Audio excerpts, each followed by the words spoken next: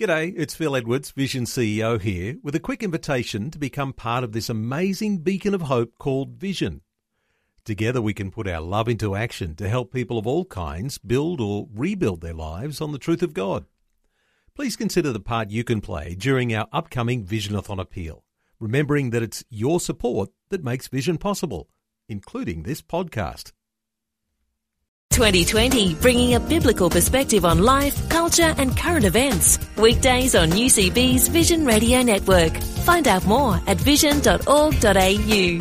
Hi, it's Neil Johnson and welcome to today's 2020 podcast. Remember, you can hear 2020 on Vision weekdays from 10 a.m. Australian Eastern Time. That's from 11 a.m. Australian Eastern Daylight Saving Time.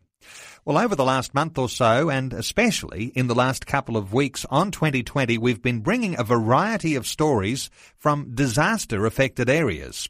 This summer has seen floods, tornadoes and bushfires affect people in a very significant way, but as always, the Christian Church has rolled up its sleeves and is working in a variety of capacities alongside those disaster victims. In Victoria, the Victorian Council of Churches Emergency Ministry is the lead agency when it comes to responding to these disasters. To find out more about what they do and how they do it, Matt Gies is chatting to Stuart Stewart, the State Manager of the Victorian Council of Churches Emergency Ministry. Stuart, we have been focusing a lot on emergencies over the last probably month or so. There's been a lot going on right across the country. Victoria, once again, not escaping the emergency situations. How has the Victorian Council of Churches had to respond to current emergencies in their state? The Victorian Council of Churches are authorised by both the state government and local government to respond to emergencies, particularly to relief centres and recovery centres, and also through outreach, door-knocking communities who have been affected by flood, fire or major emergencies. And in this case, this summer, we've been down in Gippsland during the large Aberfeldy fire, working with communities down there to help them to recover emotionally and psychologically. What sort of areas does the Victorian Council of Churches actually work in that respect then? We work in the Relief Centre on behalf of local government and the Department of Human Services, and we actually communicate with affected people. The Victorian Council of Churches has been around since 1977, and we've been responding to all major events since that time. One of the things that we know that occurs with disasters is that people are very stressed. They can often be emotional and psychologically impacted by an event, not just physically. And there's sometimes questions that people ask of themselves around, who am I now? What does this mean, given that I've gone through this disaster or event? Well, they may have significant loss and grief, concerns or issues. Our volunteers actually sit with them, listen to their stories, and actually help them to process that emotionally and psychologically. What are some of the areas that you're finding are the most difficult for people at this time? Is it the matter of they've lost homes or possessions, or is it just the fact that maybe they've had to go through this again and again? You're certainly right, Matt. It's the multiple events that have happened in this area in particular that people are concerned about. As we know, 2009 we had the Black Saturday fires, and unfortunately the first smell of smoke that occurs in Victoria, and people's minds go back to that. So people are quite frightened. They're quite worried about whether this will be another Black Saturday. They're worried about their possessions and whether they actually can protect those possessions, whether it be property or houses or contents. People are concerned about the future. What does it mean if I lose everything? Do I have the insurance? Will I be able to claim for the loss? And of course you can replace buildings, but there's all of the emotional connection to those places that we work with as well. One of the things I find interesting is the fact that this is the Victorian Council of Churches. It's not one single denomination. It's not a church agency as such, like Global Care or someone like that who's involved. But you're looking at this from a combined churches perspective. I think that's really interesting. Explain to us how that actually works. What happened is in 1977, a local Uniting Church minister responded to his community after an event, and it really grew from there. to an ecumenical program. And what we do is we recruit all of our volunteers from across the different denominations so that not one particular church is over or underrepresented. And we train those people in psychological first aid and emotional spiritual care in how to deliver appropriate services to people.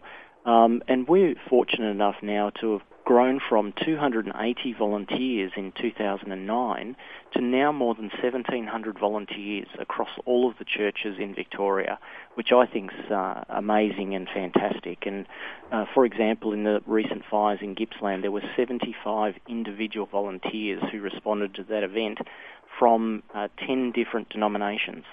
Wow.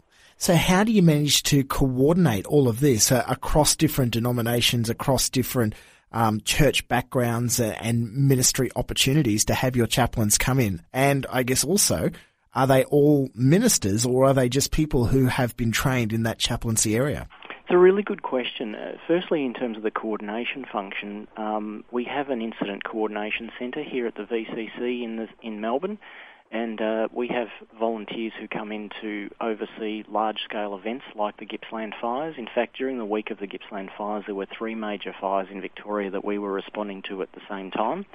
And, of course, that takes a lot of coordination and effort to make it happen seamlessly and to work with government. So we have an incident coordination centre. Every municipality has a VCC representative on the local council, emergency management team. And each region of the Department of Human Services has a VCC representative. So we've got our structure pretty solid. So that's the coordination aspect of it. And in relation to, growing the volunteers, we certainly train the volunteers, as I said earlier, in psychological first aid and emotional spiritual care. And we've probably got a 50-50 mix at the moment. We've got 50% of those people are clergy or ministers, and more than 50% now are actually lay people or people in the congregations who come with different backgrounds, whether it be nursing, teaching, social work, youth work, psychology, and they just want to continue to support their communities in disaster. So we add value to the training they already have by giving them a couple of days training, and then they're able to respond under our authority. Have you ever come across opposition to the fact that it's a church group, as we have here, the Victorian Council of Churches, who aren't known like the Salvation Army are known for just being there at any time? Do you come across any opposition there that it's a Christian group or a church group that's involved in this? No, we don't. In fact, what we have more and more is that municipalities and government are running towards us. They're asking us to be involved in these events because they can see that we can provide a quality service. And it's actually interesting, Matt, that those municipalities that may not be sure about whether the Victorian Council of Churches can do this work, the moment that they see us in action after an event, we actually have municipalities coming and talking to me and speaking to me, asking me, how do we get you involved in our local community? So we're very fortunate in Victoria, I guess, because of our history, but also because of the quality of the service and the work that we do, that we are actually getting more and more municipalities saying, can we have you as part of our team?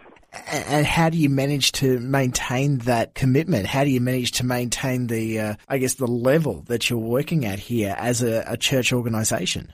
Look, it's not easy, and we have running 1,700 volunteers with 2 full-time staff. All of the rest of our middle management is volunteer-based, but because people are committed to the mission and the cause and wanting to be a part of their community in disasters in a positive way, and to see people grow from a position of deep despair to being able to cope and function more effectively, it's easy to manage motivated people. It's easy to be able to attract motivated people to this kind of work. What we've done as the Victorian Council of Churches is created a model and a structure that's sustainable. So that's how we make it happen. We haven't gone out and it's not rocket science, but we've put the systems and structure in place, and when you do that, everybody shares the load. and you find the fact that it is people expressing their faith in service that keeps the number of volunteers rolling? It provides a conduit and an opportunity for people to put their faith in action. You're absolutely right. We, as part of our training, make sure that we know what the boundaries are around that. But certainly we have created an opportunity for the church to be present in times of disaster, in times of need, in a way that is effective for municipalities and for government.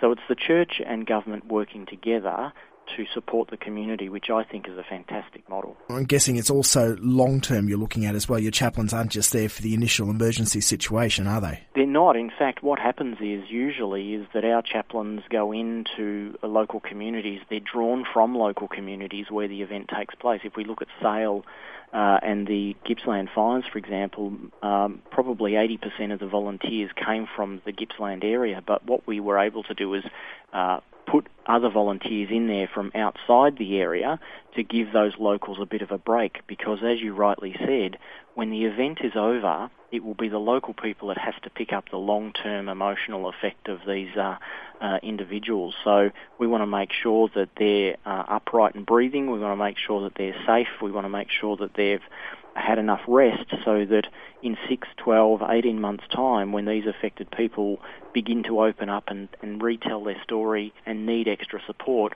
that there's good ministers and lay people with training down in those areas that can continue to support them in an ongoing capacity. Well, Stuart, if people are interested in finding out more, we'll put a link to your website on our 2020 page at vision.org.au, and thank you so much for sharing a little bit of what the Victorian Council of Churches are doing with emergency management. Thanks, Matt. My pleasure. Like what you've just heard? There's more great podcasts, or you can listen to us live at vision.org.au. And remember, Vision is listener supported. Your donation of any amount will help us continue connecting faith to life. Learn more or donate today at vision.org.au.